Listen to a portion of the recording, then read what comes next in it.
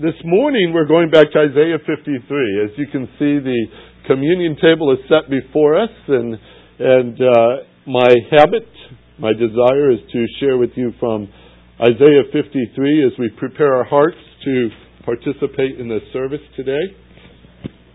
I remind you of this practically every time. I wrote it down so I would anyway, that our communion service has two basic statements that goes with it. One, we are very familiar with this, but each time we remember this table, we remember that it's because of our great sin that the Lord has done this. And that is a very sobering side of the communion service, isn't it? To know that it was our sin that brought upon the death of Christ. But the other side of that is how great is His mercy. And I love that theme. How great is His mercy. He told us to remember Him. That's what He said. Remember me. Often He would mention that to His disciples on that night. And I'd still wonder, how are we supposed to forget? How could we forget when He has done so much for us? And yet this is what we have set up this table for, that we might remember Him. And we will do that again here this morning. But I want to set your heart together in Isaiah 53 and bring us back to our appreciation again of why we remember Him.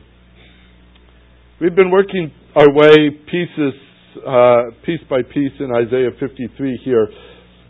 So far, we have brought us 6 times into this passage. This is number 7. If you want to catch up on the other 6, they are now posted on our website.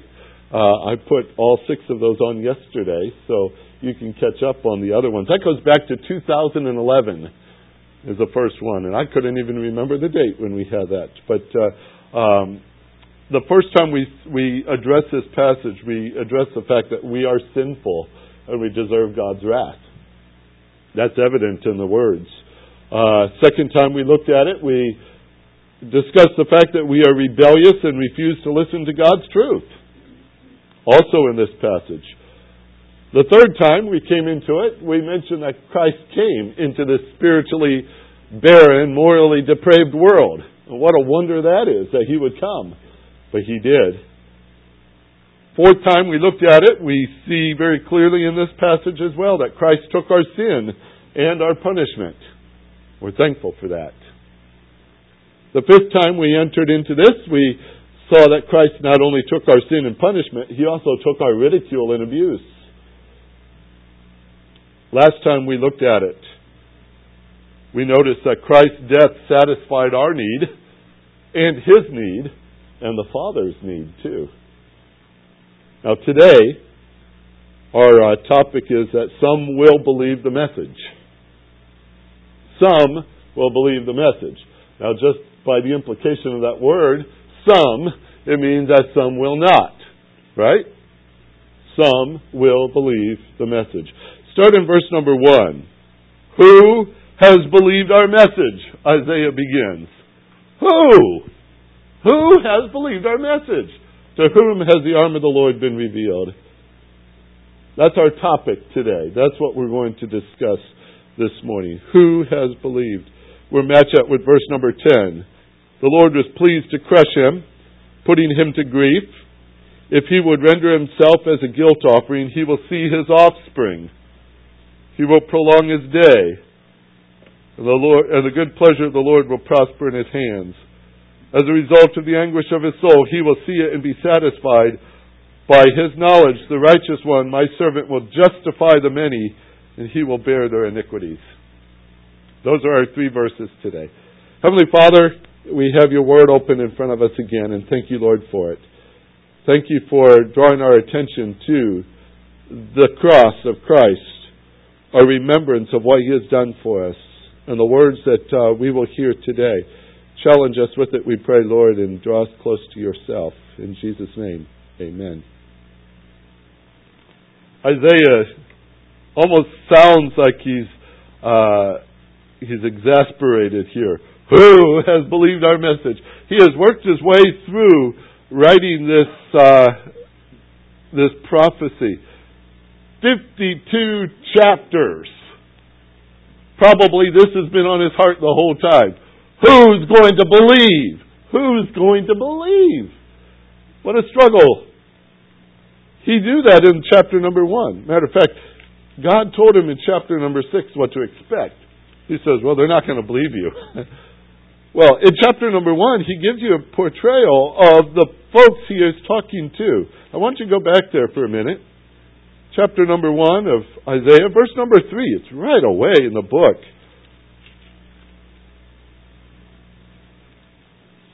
He says this. Well, I'll back up to verse number 2 because it starts the dialogue here. Listen, O heavens, and hear, O earth, for the Lord speaks. Sons I have reared and brought up, but they have revolted against me. An ox knows his owner, a donkey its master's manger, but Israel does not know. My people do not understand. Alas, sinful nation, people weighed down with iniquity, offspring of evildoers, sons who act corruptly. They have abandoned the Lord. They have despised the Holy One of Israel. They have turned away from Him. What a way to start a letter. They've despised, they've walked away from Him. They've abandoned Him. What have they done? Well, between verse number 4 and verse number 16, where the Lord pleads with them, and verse 18, where the Lord pleads with them, since they've cast off the Lord, they replace Him with other things. And what they basically show is that they carry on with their religion. They carry on with their sacrifices. They carry on with their attendance to the tabernacle or the temple at this time. They bring their sacrifices over and over again. They sing the same songs they've sung all their lives. They carry on as if nothing has changed. They go through the feast still. They go through the festival still. They probably even go through the fast still. But their hearts are not right. They've replaced that relationship with the Lord with a ritual. Like they thought, well, that's all the Lord really wants anyway. That's all He really wants from us is ritual, right? That's the way they live. Their heart's not right with Him. And when you get down to verse number 16, Isaiah yells out almost, wash yourselves, make yourselves clean, remove the evil from your deeds, from my sight. Cease to do evil, learn to do good, seek justice, reprove the ruthless, defend the orphans, plead for the widow. Come now and let us reason together, says the Lord. Can you hear it? Come now, let us reason together, says the Lord. Though your sins are as scarlet, they will be white as snow.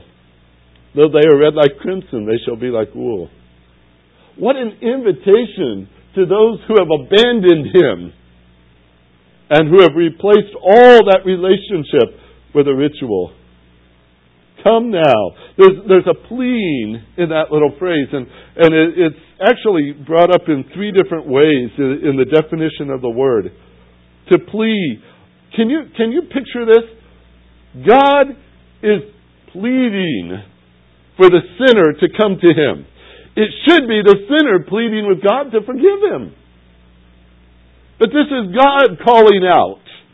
He's pleading with them. Pleading with them. We're told in 2 Corinthians, a ministry that you and I have, as believers in Christ, we are ambassadors for Christ. As though God were entreating through us. And He is. And we beg, we keep on begging, Paul says, we keep on begging you on behalf of Christ, be reconciled to God. Because it is necessary. It is needed. It must be done. And that's a word that God uses here toward His people. He's pleading with them that they might come. He calls for them to make a decision. That's the idea, the second idea of this pleading. Make a decision. You remember Joshua when he walked his people into the promised land and they spent 30 years mowing down the Canaanites and moving them out of the land to possess it. And when they got to a place toward the end of Joshua's life there, he speaks to the people. Now, this is a man who has set before them a godly example, who has taught them how to trust the Lord. They have seen the evidence of it all around them because the Lord has done exactly what He promised to do, to lead them into the land and give them victory. So, it's almost like you don't even need to preach this sermon. They knew everything they needed to know about the Lord. But when Joshua is speaking to them, listen to these words, and you've heard these before. Some of you even have a portion of this somewhere on a poster or a plaque in your house. Just as Joshua, now therefore fear the Lord and serve Him in sincerity and truth, and put away the gods which your fathers served beyond the river and in Egypt, and serve the Lord. Do you know what he's still contending with? They still have idols. After all that?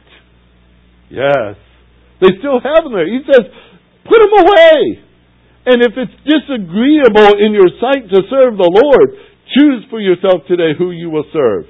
Whether the gods which your fathers served, which were beyond the river, or the gods of the Amorites in whose land you're now living. But as for me and my house, we will serve the Lord. Isn't it a shame that he has to start with that in this message to them? After all they've seen and all they've known? He's got to address that. He calls for them to make a decision. In the New Testament, it's no different. Behold, now is the acceptable time. Behold, now is the day of salvation. God still pleads. Still pleads. Another side of this, not just the pleading and calling for a decision, but God says, prove me. Prove me. And that's the nature of this word as well. Taste and see that the Lord is good. How blessed is the man who trusts in Him. He who believes in Him will never be disappointed. How are you going to know the Lord unless you trust Him? And He calls for them to do that. Trust me. This is Isaiah's place as he begins his letter to those people. Who will believe our message? Years ago, I recall a church that decided that they were going to use a technique to get more people into their service on Sunday. Their goal was to have a large crowd. So they advertised they were giving $10 bills to everyone who came in the church building. $10 bills to everyone who came in the church building. Well, they turned around and said, we had a record attendance that day. You surprised? They also had a record offering that day. Guess what the plate was full of? $10 bills. Well, not quite as many as they gave out. But what was the goal? Large group? What was the goal? Large offering? What's the desire in all this? Have you ever just held a dime or a nickel in your hand? Just looked at it, felt it. Doesn't amount to a whole lot, does it? Not in our day and age, of course. We talk about the value of money. We see how it goes up and it goes down and things of that nature. When you read God's Word, have you ever seen Him offer you money to come and worship Him? Has He ever offered you a rebate of some kind if you should serve Him? A company car? The Lord does not need to bribe you for His love, does He? That you should serve Him. Does He have to entice you with temporary things like silver or gold to get you to come and worship Him? We're not redeemed, Peter says, with silver or gold, perishable things. As a little silver thing, that's the Greek. A little gold thing. We're not redeemed with those kind of things, are we? Is your life comparable? Is your soul the value of a dime? A silver thing? Not even silver anymore, is it? A piece of metal? What will a man give in exchange for his soul? Some people, $10 bills. Some people, large attendances. Some people, big offerings. What is the value of the blood of Christ? The precious blood of Christ. Facts are these. We are sinful, right? No doubt about it. We are rebellious. Christ came to this world where we are. Christ came here. He took up our sins. He died in our place. You can write above Isaiah 53 2 words. For you. Because that sums up the whole reason for this chapter and for the death of our Savior. It's for you. So that big question starts this letter, this chapter. Who has believed our message? Who has believed it? That's a good question. You see, my goal is not to play with emotions, to bribe you in any way, not to entice you to raise attendance figures, to just gain new members, even to the point of putting a notch on my Bible and say, hey, I brought somebody else to the Lord. You know, like the old Western guys used to put notches on their guns, right? Some people have many goals for sharing the gospel. This is a simple invitation this morning. A simple one. Straightforward as it can be. The greatest gift ever is offered to you. The greatest gift ever is offered to you. No category of gift can compare with the free gift that God gave to us when He gave His only begotten Son, that whosoever believes in Him should have everlasting life. That's what God has done for us. That's what we see. That's what we're told to remember. That is the message. And the question is, who's going to believe it? Who's going to believe that message? We're going to return to verse number 1 in just a minute. But jump down to verse 10 and 11 before we get too far away from this. The Lord was pleased to crush him, putting him to grief. If he would render himself as a guilt offering, notice the next phrase, he will see his offspring. You know, that's a promise God made to His Son. You give your life, I will bring about the results. You will see the results of what you have done. You will see your offspring. Don't think for a moment that the stubbornness of our present world or the stubbornness of Israel in their day has any reflection on the fact that God is limited here. God will bring about those who will believe. We could stand in opposition to Him and refuse to acknowledge Him, but Christ will bear fruit. It's guaranteed. It will happen. God will bring fruit through this because His death was not in vain. It was not in vain. So being stubborn isn't going to stop a thing God's doing. Having a rebellious heart, that won't change a thing either. In John chapter 1, I'll read to you a couple of passages. You're welcome to join me if you like there. John chapter 1. Keep a bookmark here. To these same people, generations later, Jesus Christ came. He came to His own. Verse number 10. He was in the world. The world was made through Him, and the world did not know Him. Isn't that amazing? He's in the world He created, and the world doesn't even recognize Him. Doesn't recognize Him. That's sad. But verse 11 is worse. He came to His own, and those who were His own did not receive Him. They did not recognize Him. They did not receive Him. They did not receive Him. Say, well, I guess it didn't work, did it? Verse 12. But as many as received him. See, some do, don't they? As many as received him, to them he gave the right to become children of God, even to those who believe in his name.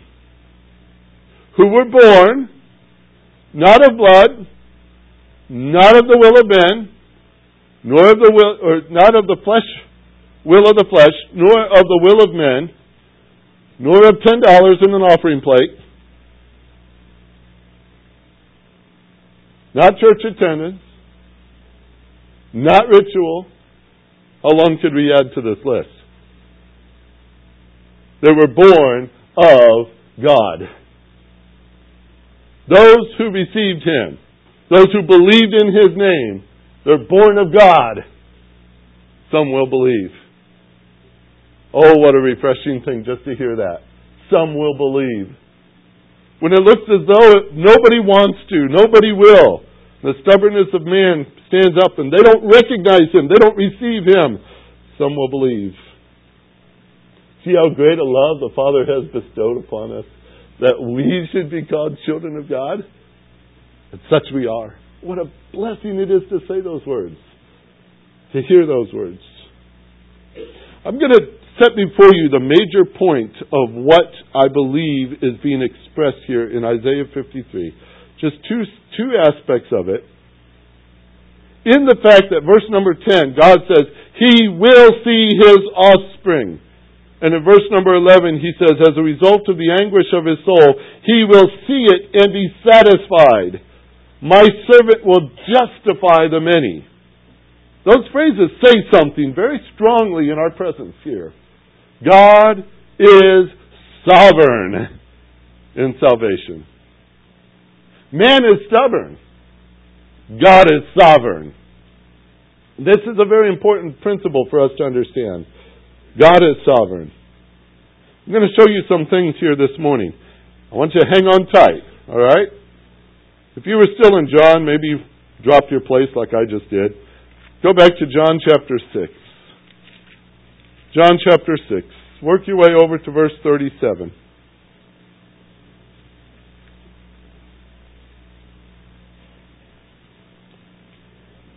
Look again at salvation from God's side. It says, all that the Father gives me will come to me, and the one who comes to me I will certainly not cast out. See those phrases? All that the Father gives me. Stop just with that phrase. All that the Father gives me. It's more in salvation, it's more than just what the Father has given you. I mean, we've been given everything, haven't we? In our salvation, we've been given everything. But there's more to it than that. Sometimes we think that we're the gift that God got. We're the whole gift. I mean, boy, did that make His day. Yes, He rejoices. The angels rejoice. That's true. He loves you. But realize this. In salvation, God gave you to His Son. That's what it says, doesn't it? Look at it again. All that the Father gives me. The Father, who is me? Jesus Christ. So you are a gift from the Father to His Son. Wow. Think of that for a minute. Jesus makes a promise about that. He says in verse 37, all that the Father gives me will come to me. You see the promise that goes with it? All that the Father gives me will come to me. I don't see a question mark there, do you? You see a maybe? No, I don't see that either. And then he goes on to say, in these words, I will keep them. No one gets away. He says, I will certainly not cast them out. All who comes to me, I will certainly not cast out. So he's going to receive the gift from his Father. As each one is given to him, the Son receives them. They are precious to him. They are precious. Verse 39 shows you, this is the will of him who sent me, that all that he has given me, I lose none, but raise it up on the last day. So they are precious to him, and they will be raised up with him on the last day. No one will slip through the cracks. The Father's gift to the Son is perfect. Wouldn't you agree with that? He always gives perfect gifts. The Son receives a gift, not partially, but entirely. Every single individual that the Father has given to the Son possesses. He has them. He keeps them, and in the end, He will present them. How many? All of them. Isn't it a powerful passage? Oh, boy, is this a powerful passage. But this is what he says as well. Verse 44. No one can come to me unless the Father who sent me draws him. And I will raise him up on the last day. Now, if we wanted to stand back for a few minutes and say, all right, so, how sovereign is God in salvation? Listen to the words again. Who gave who? To whom? The Father gave to His Son those who would believe, right? How many does the Son keep? All of them. How many does He lose? None of them. How many is He going to raise up on the last day? All of them. How do they get there? The Father draws them. See the picture? Woo, that's heavy stuff. We use big words like that in Bible college. Election, predestination, security of the believer. I was told very early in my life not to believe any part of that. Sad to say, I was told that. Don't believe a single part of that. Because if you believe one part, you got to believe it all. Yeah, that's true. Why? Because this is what Scripture is teaching us. Now, I'm not wrestling with somebody's theology this morning. I'm wrestling with a sovereign God who stands before us and says, this is how I do it. Now, either He is God or He is not. Right? We see these words and we say either they're true or they're not true. Now, if He is God, then this is His salvation message. This isn't mine. I didn't write it. I read it to you. It's His book. He carries the power. It's not my power. I can't save a single person. Can you believe that? Not me. I can't do it. He can. These are His words and not my words. It's based on His existence, not on mine. I could be here today and gone tomorrow. I'm not doing that, okay? Relax. I could be here today and gone. But God's Word doesn't disappear. God's power doesn't disappear. God's plans don't disappear. Long after we're off the scene, God is still at work. He's drawing men to His Son, giving them to His Son. I like this quote very much. Charles Spurgeon wrote this in his book called The Soul Winner. It's a chapter dealing with how to deliver the message and all that pertains to it. He says, a far greater work must be done before a man can be saved. A wonder of divine grace must be wrought upon the soul, far transcending anything which can be accomplished by the power of man. Of all whom we would with pleasure win for Jesus, it is true, except a man be born again, he cannot see the kingdom of God. The Holy Spirit must work regeneration in the objects of our love, or they will never and can never become possessors of eternal happiness. They must be quickened into a new life. They must become new creatures in Christ Jesus. The same energy which accomplishes resurrections and creation must put forth all its power upon them. Nothing short of this can meet the case. They must be born again from above. That's true. Now, that doesn't excuse us for speaking about Christ, you know. That doesn't say, well, salvation is God's work, He's sovereign in it, so I don't need to say a word. That's not true. Absolutely not true. What has He left us on this earth to do? Go. Go therefore into all these nations, preach the gospel. We're told to go. But we go with the understanding we can't save anyone. We couldn't even save ourselves. How could we save somebody else? Only God can do this work.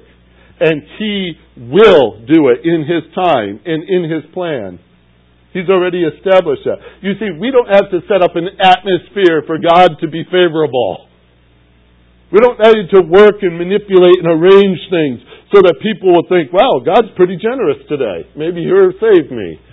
We don't need to manipulate things to bring that about. God doesn't need that to save a soul. He does not. One of my favorite stories of Charles Spurgeon was when they were building the Metropolitan Tabernacle, just a beautiful structure he was to speak in, and large building. He went in one day, as they're still working on it, and thought he'd test the acoustics. Because, they didn't have microphones and clip-ons and things like that to talk through. So he just walks up on the platform and he declares, "Behold the Lamb of God that takes away the sins of the world." And he says, "Sounds good." Walks out the door.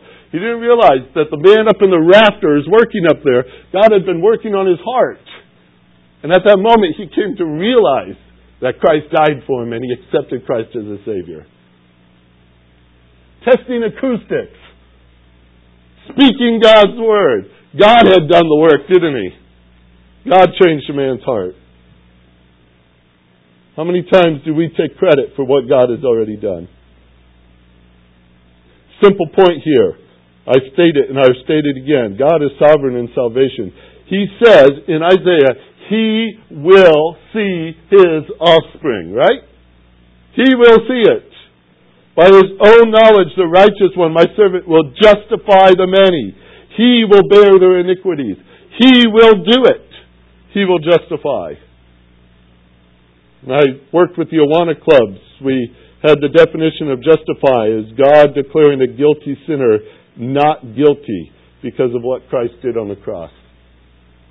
How do you like to wear that title? Not guilty. That's justified. Who does that? God does. God justifies. Those who believe are justified. There's nothing we could add to that. Nothing we can lose from that. As sure as the fact that it was planned before the foundation of the world, and Ephesians 1 and 2 will tell you so, and that you're seated in the heavenlies, already recorded as far as God is concerned. God is sovereign in your justification. He did it. He did it. That's just incredible point number one. Incredible point number two is how merciful He is to us. How merciful He is to us that He should do this for us. That He would want to justify us when we really probably better resemble that worm that's, scooting across the ground, needs to be stepped on. The other day when it got up to about 108 degrees or whatever that was, I don't know, a couple of beetles thought they'd race across the driveway. They didn't make it. They're all laying on their backs with their legs up in the air, fried, And I'm thinking, how much greater are we than they? We go running across the course of our life and think, well, I'm going to make it. I'm going to do just fine on my own. That's not true. God is so merciful, isn't He? When we deserve His wrath, when we deserve to be cast out forever, when we deserve these things, God takes all that we deserve and lays it on His Son. He was pleased to crush Him. Awesome thought, isn't it? Go back to Isaiah with me. Isaiah 53. You have your place there, I hope. I didn't, so I've got to keep looking for it. Isaiah 53.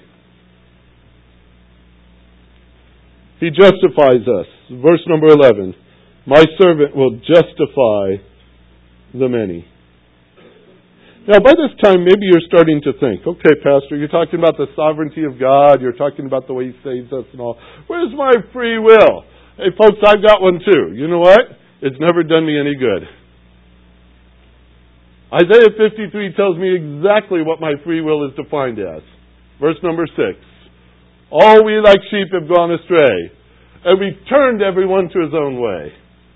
That's me. That's what a free will would do for you. Oh, sure, we got him. But is our will greater than his?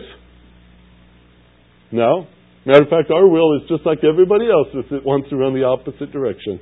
Do it my way. Do it my way. Thankfully, God is merciful. Thankfully, He is merciful, and He would justify the many. There's a beautiful song. I think it might be one of my favorites. James Gray, former president of Moody Bible Institute. Way long time ago. James Gray wrote a song, "Only a sinner saved by grace.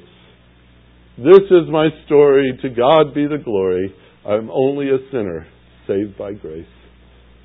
Precious little number. But that's where we stand. Totally depraved. Yes, I believe that.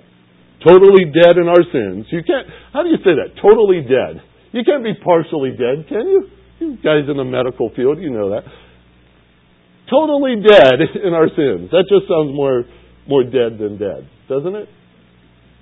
Totally dead in sins. Scripture says we walked about in our sins. We were dead in our trespasses and sins. Totally defiant to a holy God. That's exactly what we are. And yet He sought to justify me. He sought to justify you. That's what He did. Can you think of a better word than mercy? It's a beautiful word, isn't it? That He should extend that to us. Romans 8 tells us not only those He called, but also He justified. He called and He justified. Now let me tell you what you can do about that. Romans chapter 10. This is right on the heels of God saying He calls, He justifies, He sanctifies, He glorifies us. He does all those things. And then Romans 10, He starts in verse number 9 with these words. If you confess with your mouth Jesus is Lord, believe in your heart that God raised Him from the dead, you will be saved. That's not contradictory to the work of God. That's exactly the work of God. For if you confess with your mouth Jesus is Lord, believe in your heart that God raised Him from the dead, you will be saved. For with the heart a person believes, resulting in righteousness. With the mouth he confesses, resulting in salvation. For the Scripture says, whoever believes in Him will not be disappointed. For there is no distinction between Jew or Greek. The same Lord is Lord of all, abounding in riches to all who call on Him. For whoever will call on the name of the Lord will be saved. How then will they call on Him in whom they have not believed? How will they believe in Him whom they have not heard? Doesn't this sound like Isaiah shouting out again? Who's going to believe? How will they hear without a preacher? How will they preach unless they are sent? You know what? If you keep this argument going, it's going to take you right to the throne of God. Who initiated all this? Who brought it about? Just as it is written, how beautiful are the feet of those who bring good news of great things. Pretty feet, right? You ever think about it? However, they did not all heed the good news. For Isaiah says, Lord, who has believed our report? Who has believed? If you go through there, you're going to see whoever's all over the place. Whoever's are everywhere. Scripture is full of whoever's. That's the big question of Isaiah. Who? Who's going to believe? Whoever will call, whoever will believe, whoever will receive. That's no contradiction in God's sovereign calling, or have you know, or man's need to believe. There's no contradiction here at all. I know Moody said this, and it's been repeated by a lot since it was stated, and maybe Moody wasn't original with it either. But he says there's a sign at the entrance of heaven. One side of it, as you're entering in, it says, whosoever will may come. And as you walk into that place and look back, you'll see the reverse side of the sign saying, saved from the foundation of the earth. says there's no contradiction in the thought. What do you put together here? Simple phrases. God is sovereign. He tells His Son, you die and the seed will come. The result will come. They will be justified. God has made those words clear and He's brought it about. There you are. The result of God's work. Yet God opens wide in His sovereignty. He opens wide the gates of heaven and He says, whosoever will come, come. He can handle that too. That shows you how sovereign He is. That He can invite as He does. Everyone who's thirsty, Isaiah would later say, come. Everyone who's hungry, come. Everyone who needs this, come. The invitation's all over Scripture. Come. Then probably the most famous verse of all, in John 3:16. Whosoever will believe, will have eternal life and will not perish. Now I said all this before you this morning because the fact is, some will believe the message. That's what the whole point is of Isaiah 53, of what Christ has done. Some will believe.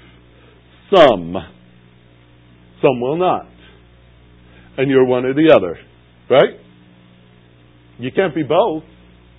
You either believe or you don't believe. You've received or you haven't received. You've been drawn or you haven't been drawn. You know Him or you don't know Him. You've been justified or you haven't been justified. One or the other. You know what the pastor desires for you? That you know Him. That you know Him. That you have recognized Him. That you have received Him. That you are listed among those who have been justified. That you're some who the Lord has brought about to His Son. That's my desire more than anything. That's a free gift of God. I don't embellish it one bit. It's just the way He wrote it. I talked to you this morning because we're about to take our part again at this table, this communion table, and we're going to remember what Christ has done for us.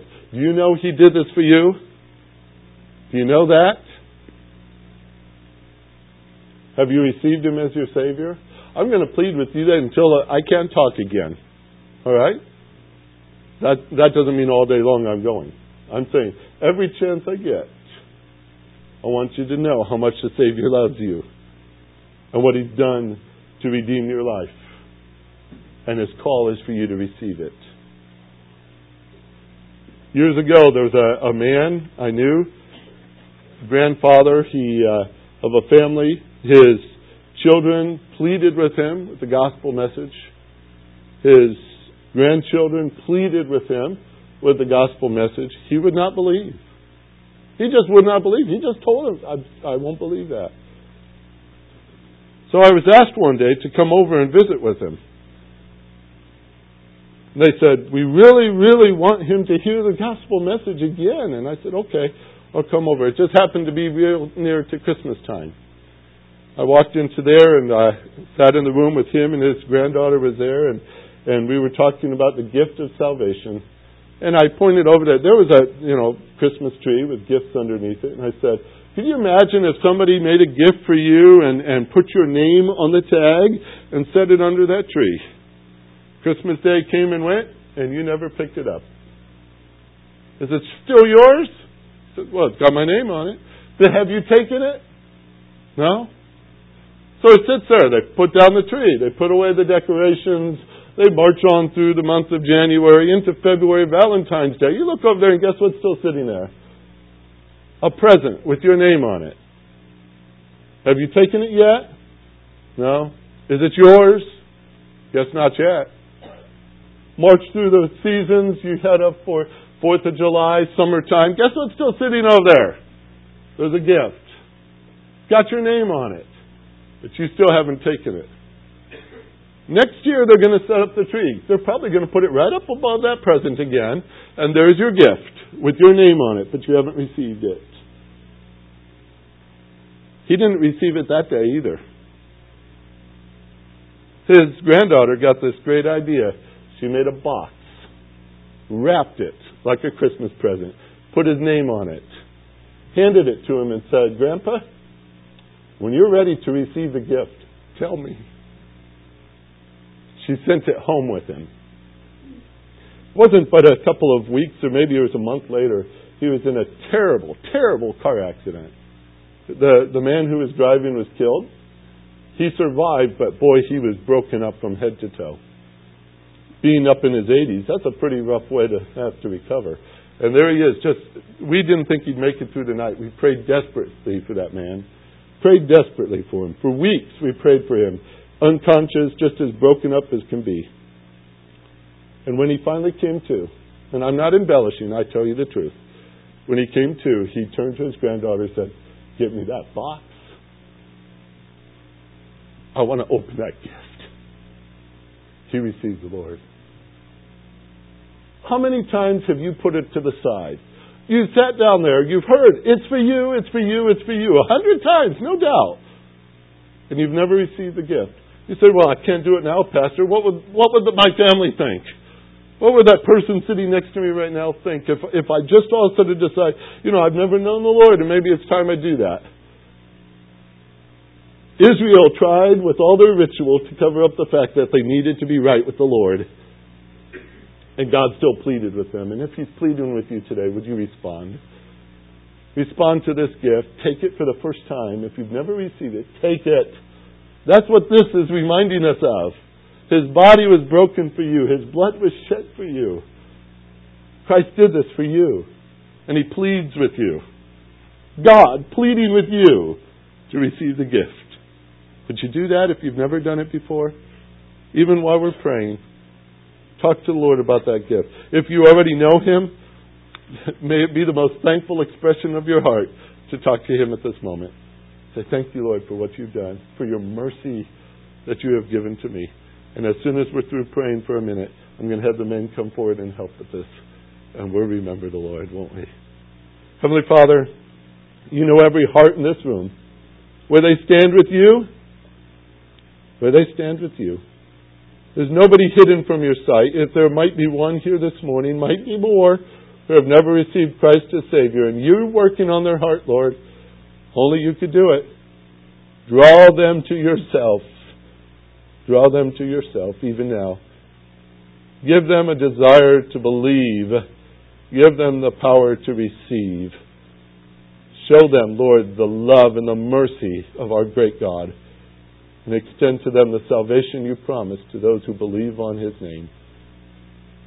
Lord, for those of us in this congregation who've known you for a long time, your mercy is just as fresh this morning as it's ever been. And we rejoice in it. Thank you for loving us that much, that you would send your Son, even knowing our tendency to reject Him. You have done a great work to draw us to yourself. And we give you the glory and the honor and the praise for that. And Savior, we thank you for what you have done. Just the power of the cross we sang this morning. The power of the gospel message. The power of you taking our sins upon yourself that we might be justified in God's sight. Thank you so much for it. We praise you. We rejoice in the work of our God in our lives. And as we remember that at this table today, we praise you. May we approach with thankful hearts today. We pray in Jesus' name. Amen.